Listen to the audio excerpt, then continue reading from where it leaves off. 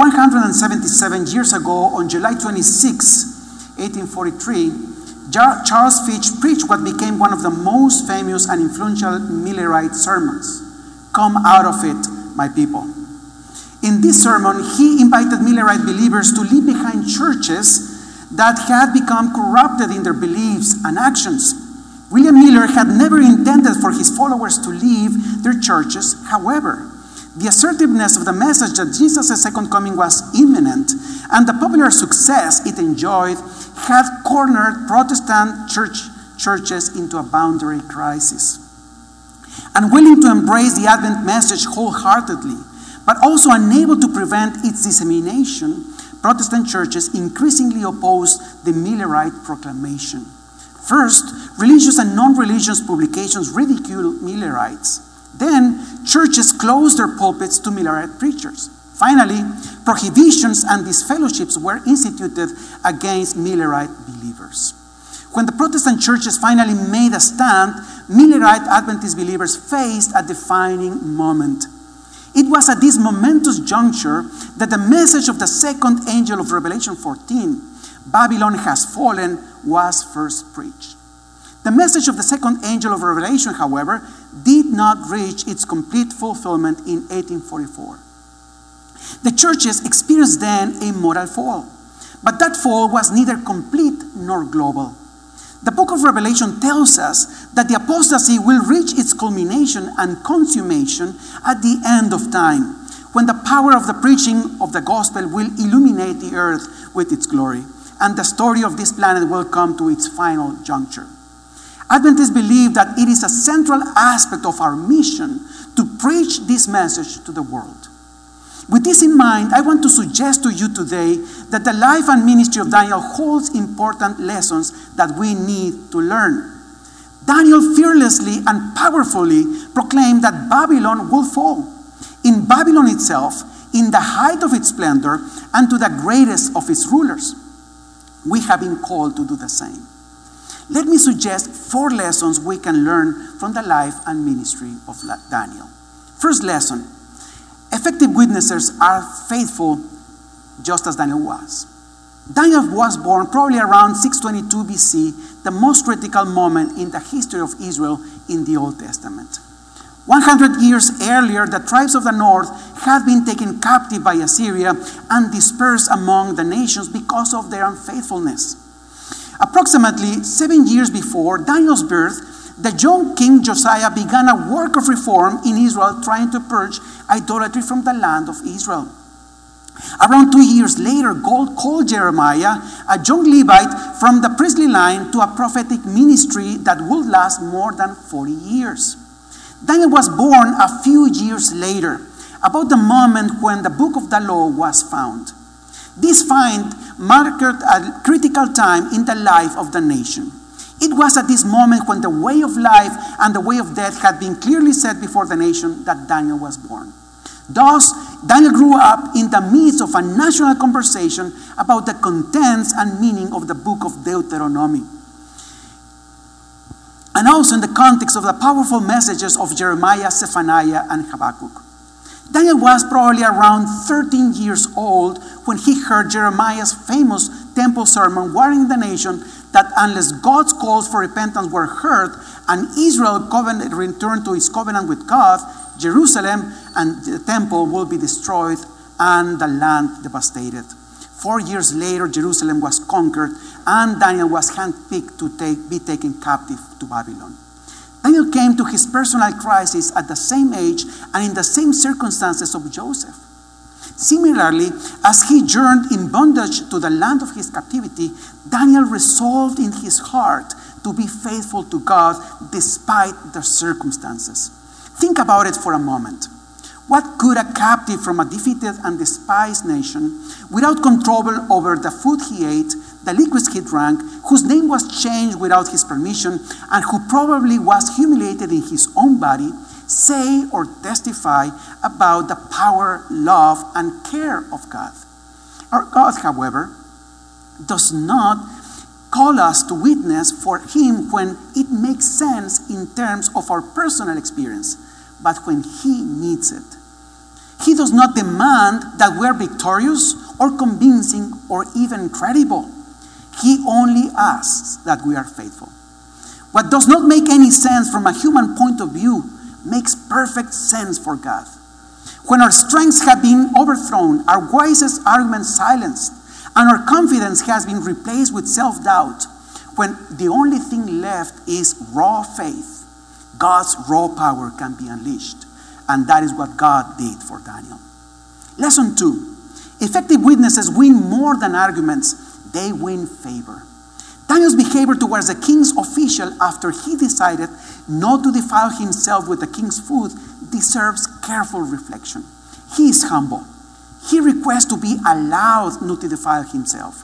I wish I was able to hear that request and to the rationale for it. His goal was not to win an argument, but an ally, and that is what he got.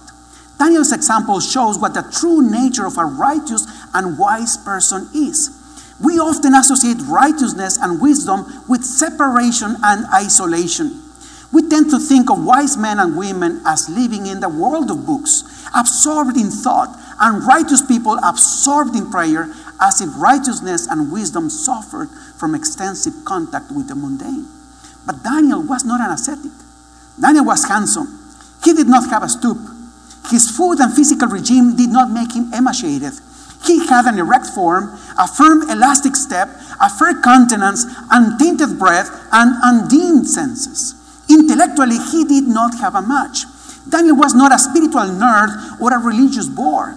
The Bible says that he was skillful in all wisdom. His instruction required the learning of 3 languages and several disciplines. He learned Sumerian, the traditional sacred tongue of the Chaldeans, Akkadian, the national dialect, and Aramaic, the international language of diplomacy and business. His education prepared him to be guardian of the sacred traditional lore developed and preserved in Mesopotamia over centuries, covering natural history, astronomy, mathematics, medicine, myth, and chronicle. It is true that Daniel may have disagreed with much of the traditional lore and myths of the Babylonian wisdom, but he became the chief of the experts in the kingdom in all such matters. Daniel was socially adept as well. The Bible says that Daniel was competent to stand in the king's palace. This refers to the proper manner, poise, confidence, and knowledge of social proprieties that Daniel had, which habilitated him to serve at the royal court.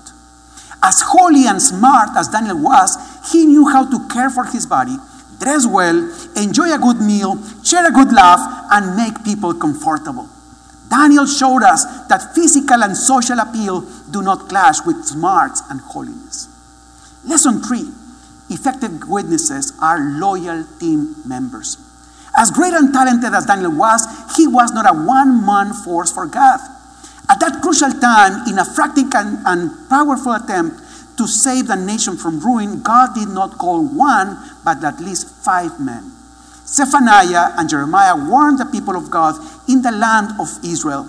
Habakkuk, on the other hand, brought comfort and the sense that God was in control of the faithful in the land of Israel. Ezekiel spoke to Israelites who were in captivity in Babylon. And Daniel spoke to the court and kings of Babylon and Medo-Persia. It is important to note as well that they collaborated with each other. Daniel studied with care and reflected on the prophecies of Jeremiah. Ezekiel considered carefully the life and example of Daniel and used it as an example of righteousness and wisdom.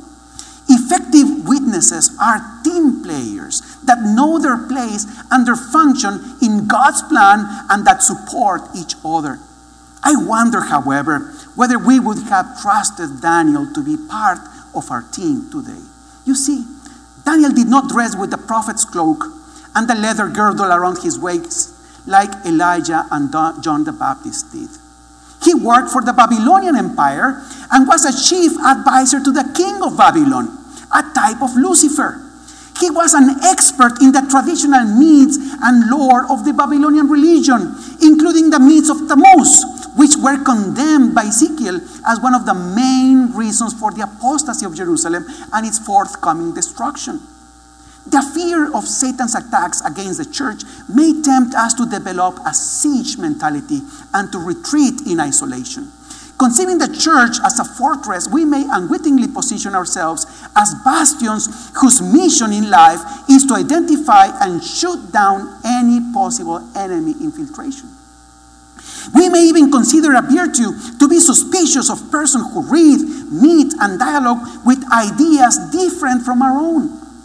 The problem is that in our attempt to weed out an enemy from our midst, we may uproot God's instrument from his team.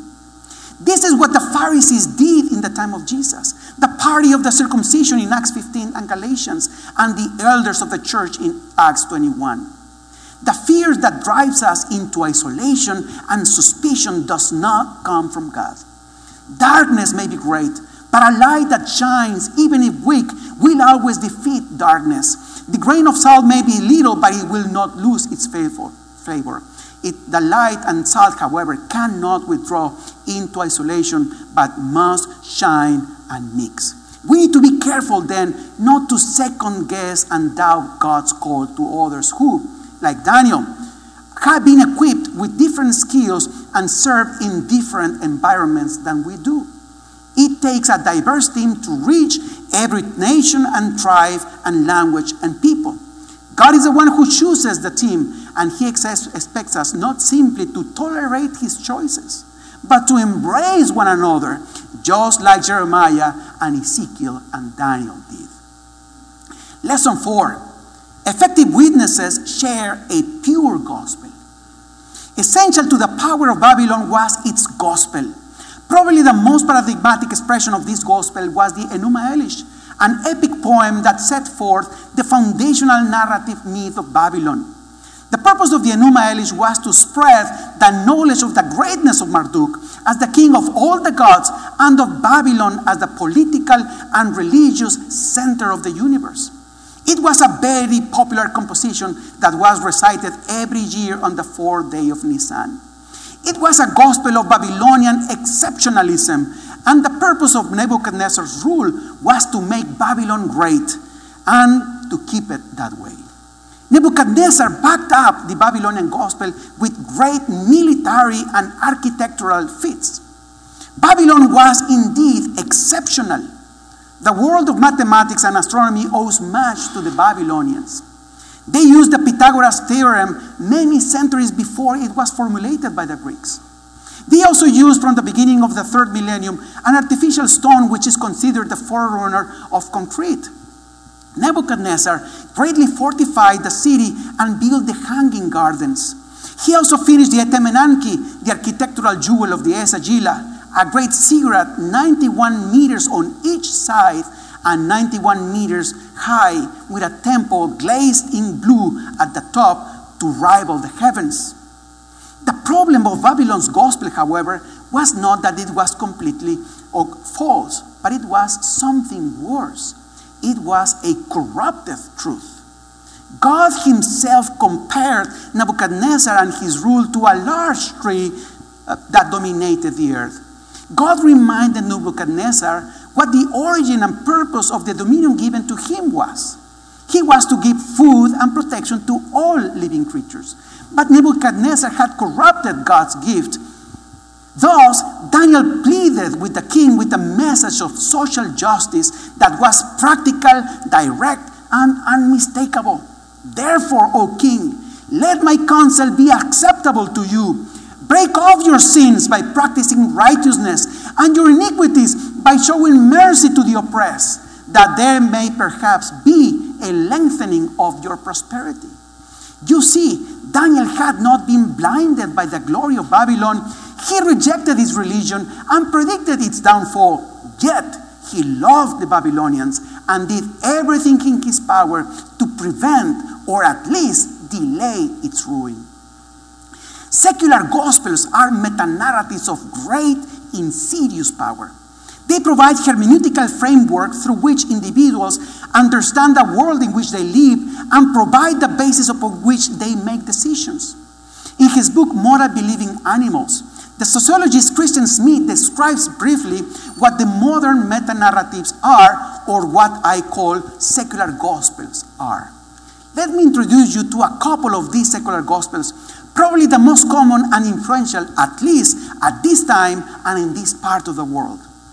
There is the capitalist prosperity narrative that relates how enterprising men created in the 18th century an economic and political system in which private individuals control the trade and industry of the nation. This liberation from communalism, slavery, feudalism, and more recently socialism and communism has made possible the great wealth, technological advancement, and social mobility that we experience today, and to a large extent, its peace. Thus, this movement preaches the gospel of property rights, limited government, the profit incentive, and the free market as the solution to the problems of humanity.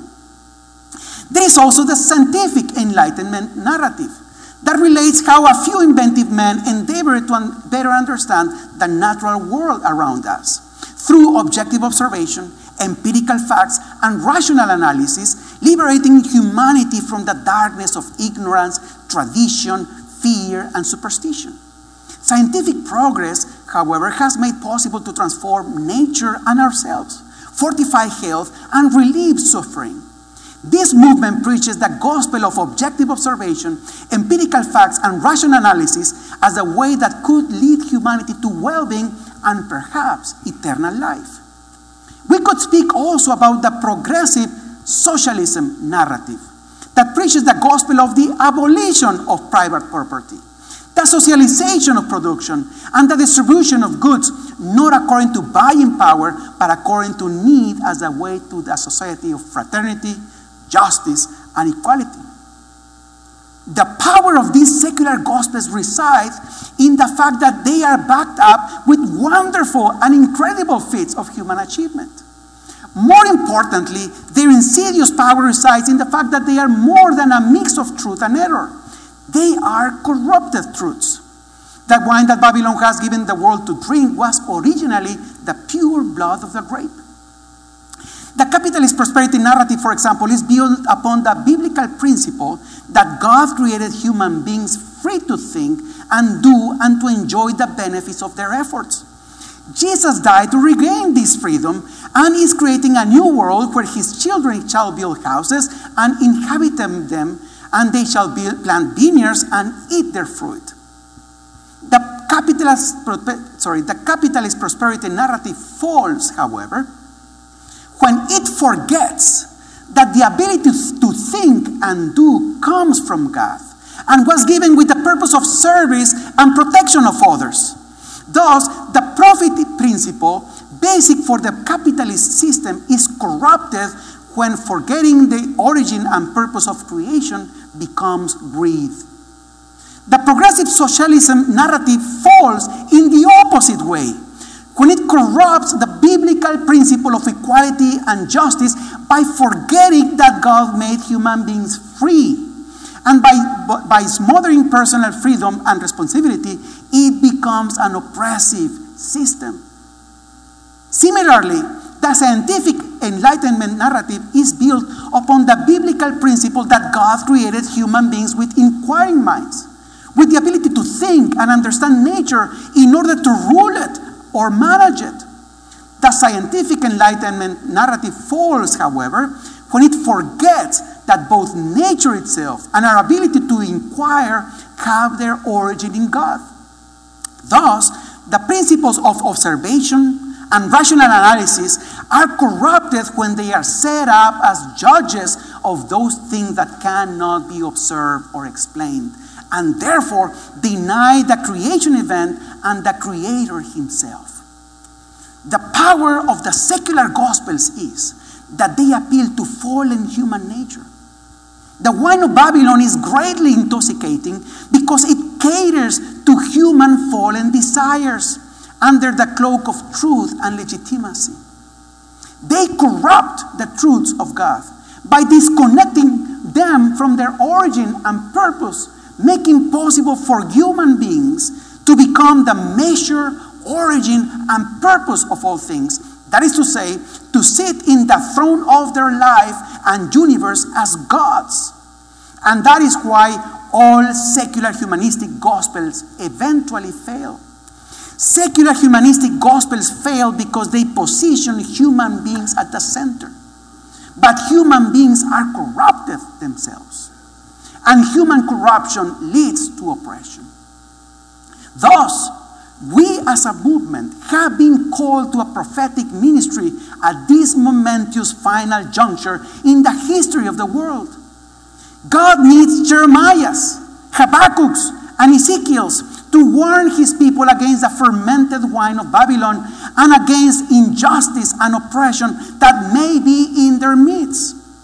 Modern Jeremiah's, Habakkuk's, and Ezekiel's need to disabuse the people of God from the secret ways in which it may still cherish the gospel of Babylon. But God also needs Daniel's, who at the height of Babylon's power will raise a banner to proclaim to Babylon herself that her gospel is bankrupt, that she has engaged in conflict with the Lord. But even more important, at this moment when the judgment on the secular gods is approaching, God needs this movement to embody the fierce faithfulness and practical wisdom of Daniel. Therefore, we need to have the clarity of Daniel's understanding of the gospel and his team spirit so that we may be one. But above all, we need Daniel's deep love for those who live in Babylon, so that we may plead with them with a message that does not remain in the realm of religious and theological ideas, but a message of righteousness and justice that is clear, practical, and unmistakable. Break off your sins by practicing righteousness, and your iniquities by showing mercy to the oppressed, that there may perhaps be a lengthening of your prosperity. Thank you very much.